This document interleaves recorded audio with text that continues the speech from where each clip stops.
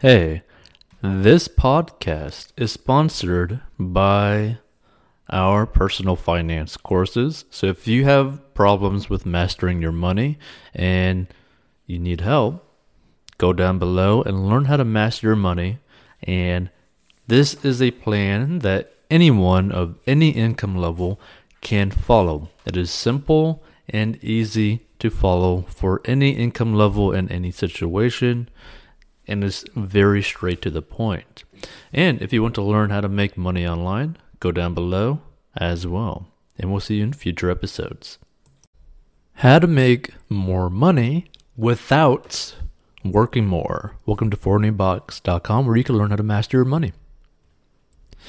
Number 1, take less desirable shifts.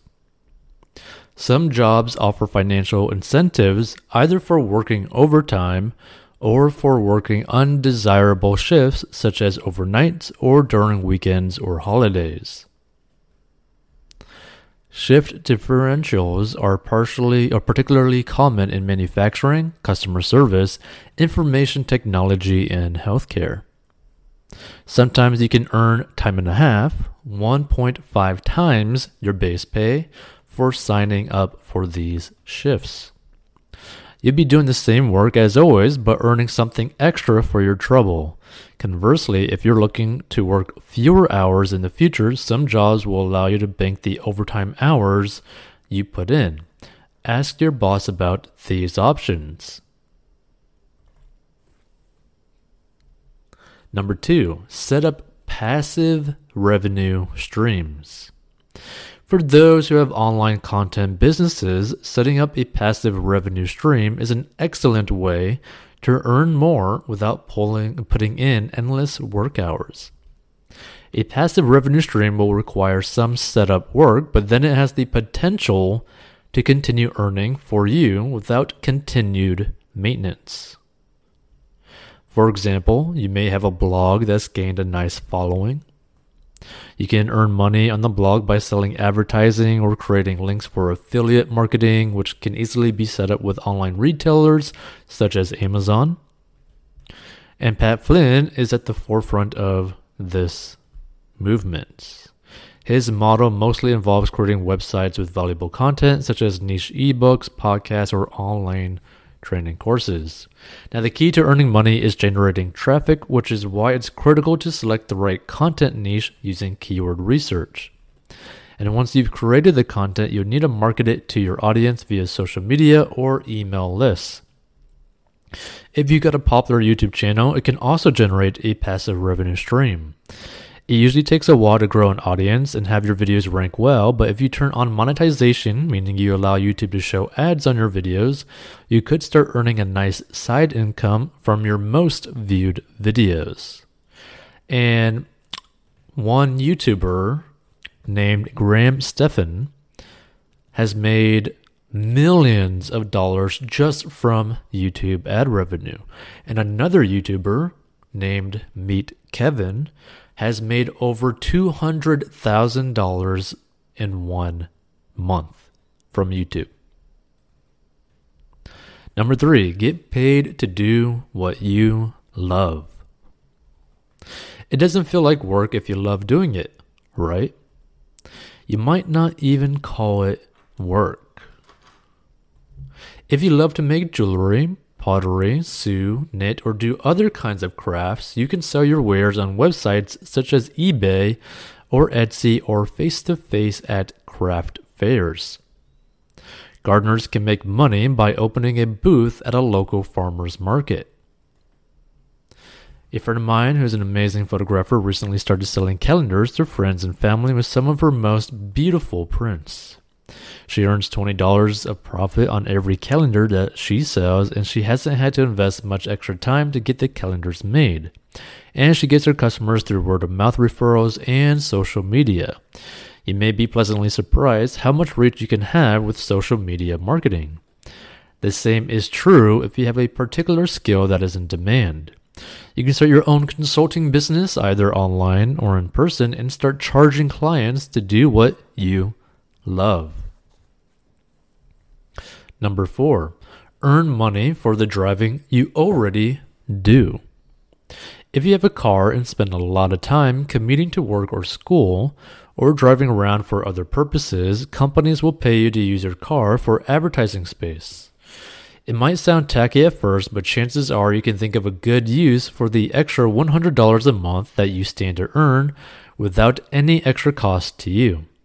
If you're earning a bit of extra cash by driving, you may not have to pick up that extra overtime shift or work through holidays.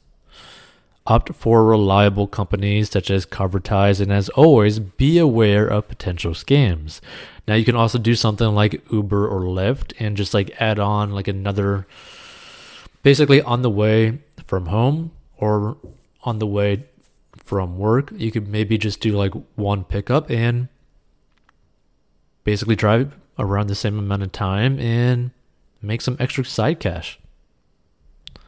Number 5, rent your space.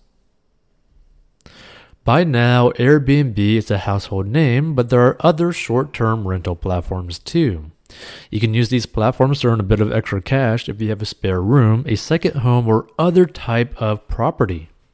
Airbnb includes free rental insurance for hosts, and depending on where you live and how often you rent your property, you can earn $1,000 a month and up. If you love it, you might consider investing in a property just for renting out through Airbnb. If you get the right deal on the right property, you can earn a lot more than leasing the place out. But be sure to check your local laws. Some municipalities restrict short-term rentals because they tend to drive up rent for local residents. And number 6, renegotiate your contract. If you're feeling in a rut with your job or you're ready to start a new contract, there are some unconventional work agreements that may help you to make more money. For instance, a friend of mine who works in marketing recently negotiated a new contract that allows her to work at the office about 20 hours a week. Outside of that, she's free to decide how much she wants to work, and she can do it from home. She will receive a lower base salary per month than she did through her old full-time arrangement, but she will earn commissions on the sales that she makes. That makes it a good deal for both her employer and for her. If she works less, she will earn less, but she has the flexibility to decide. She also has the option to use some of her time outside the office to take up one of the other jobs listed above.